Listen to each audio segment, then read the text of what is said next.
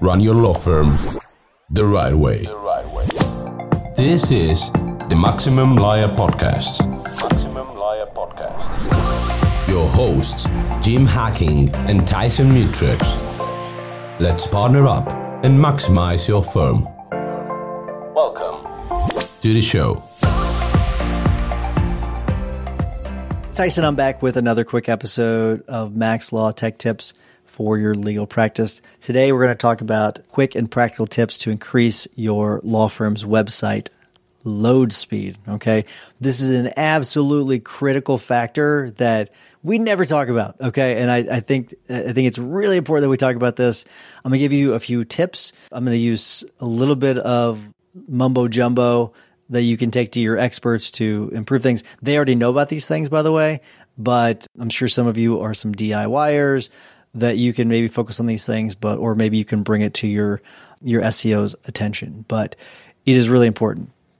Before I get to that, though, if you do have topics you want me to cover, shoot me a text, 314-501-9260. If you have any questions, just shoot a text to me and I'll try to answer them if I can. We're getting a lot of questions and suggestions and really appreciate it. Keep them coming. But back to the importance of load time. It matters if it really just boils down to two reasons why it's important, the speed of it. One is client experience, which then leads to the next one, which is SEO. Okay.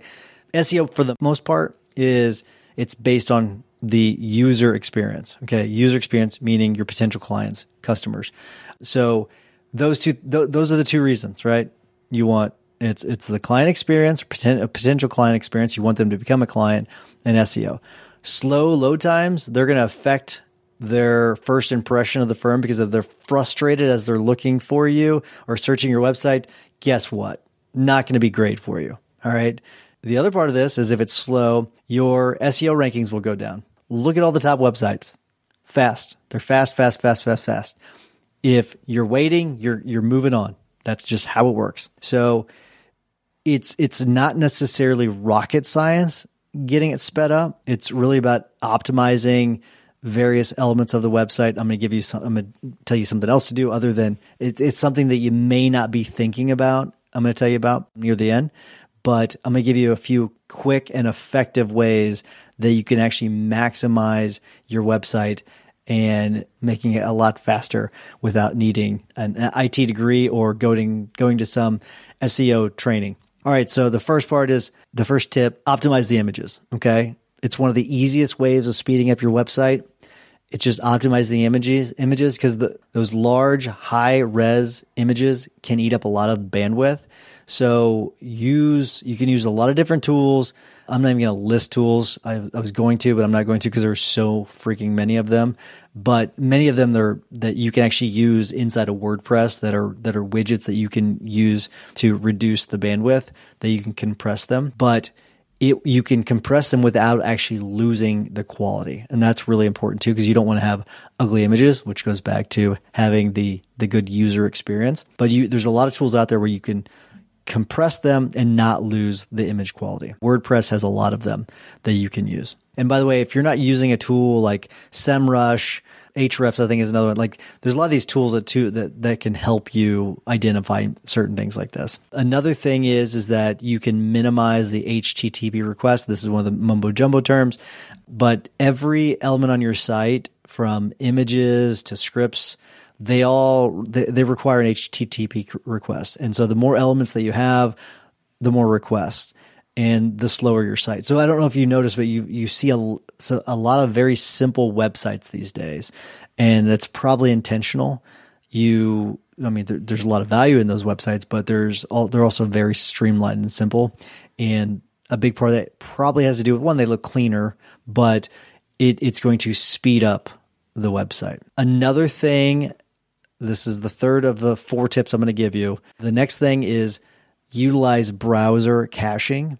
It allows elements on your website to be stored on the visitor's browser so that it loads faster. Okay, so the visit loads faster. And this is something that's got to be set up when it comes to the headers on your server or using plugins on the platform, kind of like WordPress. Again, this is not something that you need to focus on. You need to have your experts focus on this. You need to have your SEO focus on this, or your website person focus on this. And then the last thing I want to go over is something that you may not be thinking of, because I think a lot of people they think about, the website, but you should really be putting your website on a private server. Okay. I'm not talking about a server in your office.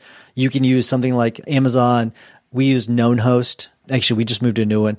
We're not on KnownHost anymore. We used KnownHost in the past, but those are a couple. Amazon has their AWS, so you can use AWS, get your own private server. You can use KnownHost, or there's a variety of others, but it's not nearly as expensive as you might think. It's actually fairly inexpensive, and it's a way of really speeding up your website. And just as a bonus tip, even if your SEO company says, put it on our servers, because they might have their own private servers too. You want to have control over your website. So my tip to you is to make sure it's on your own server. Insist that you keep it on your server. They don't need to have it on their server. Okay. There's no need. Okay.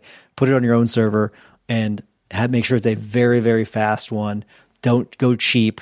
Spend a little bit extra money. That way it's nice and fast. Because if you use one of these other major companies like GoDaddy to host it on there, right, for hosting, I'm just going to pick on them for example. There's several out there.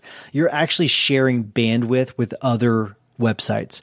And so if one of them is really draining the server, it's going to slow down your speeds. Same thing. That's why you will see some websites get shut down, because they're draining the server, and they're doing it, in ways that are, black hat SEO or things like that. But they're using up too much of the servers, and it's affecting all of the other websites. And so you'll see websites getting shut down by that host. They'll be kicking them off the host because of that.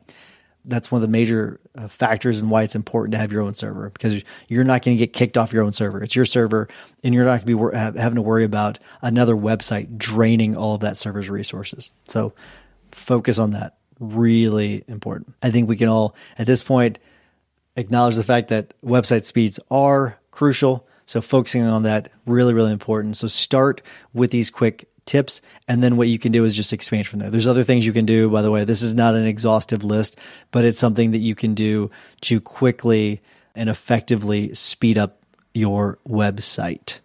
All right. Remember, if you have any topics you want me to cover, shoot me a text, 314-501-9260. Make sure you subscribe to our podcast, and that way you're getting notified every time there's a new episode. And if you don't mind giving us a 5-star review, I would love it, would really appreciate it, and that way it'll help spread the love to other people out there. But until next week, remember that consistent action is the blueprint that turns your goals into reality. Take care. Thanks for listening to the Maximum Lawyer Podcast. To stay in contact with your host and to access more content, go to MaximumLawyer.com. Have a great week and catch you next time.